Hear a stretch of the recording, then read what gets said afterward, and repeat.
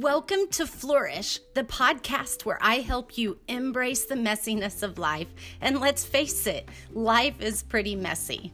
My name is Beth, and I am creator of The Ruffled Daisy. After your visits with me here, I hope that you leave empowered and inspired. There are so many areas in your life that you have the power to create beauty amidst all the chaos. I am going to show you how to slow down and do just that. Let's begin. Welcome to the episode today where I'm going to ask the question, are you enjoying life or are you letting it pass you by? What is ingrained in us that makes us have such a desire to do something different, yet rarely follow through with it? We have such a desire to do what society thinks we should, yet we lose focus on what God wants us to do. Do you have a clear picture of how your days should be spent, and is it in line with what God wants for you? Granted, we don't know what the path we will follow will look like, but we can choose to make the path a scenic one along the way. During the time of the new year, I resolved to document something about every day. It could be a silly comment from my child that I don't want to forget, a new recipe that I've tried that will become a family favorite, a song that inspired me, waking up to a beautiful sunrise, or watching snow fall peacefully to cover our earthly treasures. Yes, I love snow. So I want you to slow down, even if just for a moment, and try to see things from a different perspective.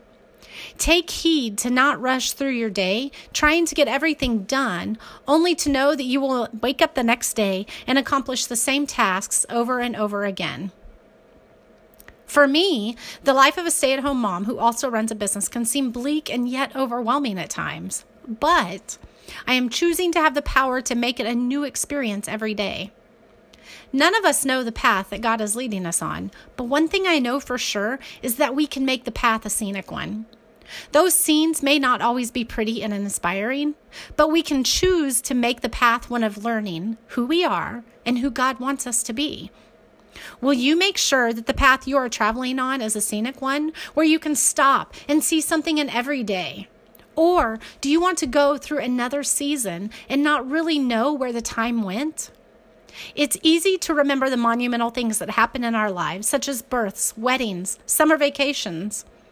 But how awesome would it be to be able to look back on our life and read how we have documented it with words and photos and realize that you have truly been blessed all year and you learned more about yourself in the process. Doing this for just a season will surely make your days significant. So, will you take this journey with me? Are you enjoying life, or are you going to let it pass you by?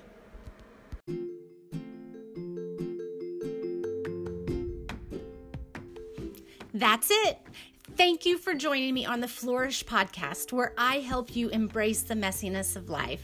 I hope you look at the episode notes and follow me on social media and join my mailing list. Until next time, go flourish.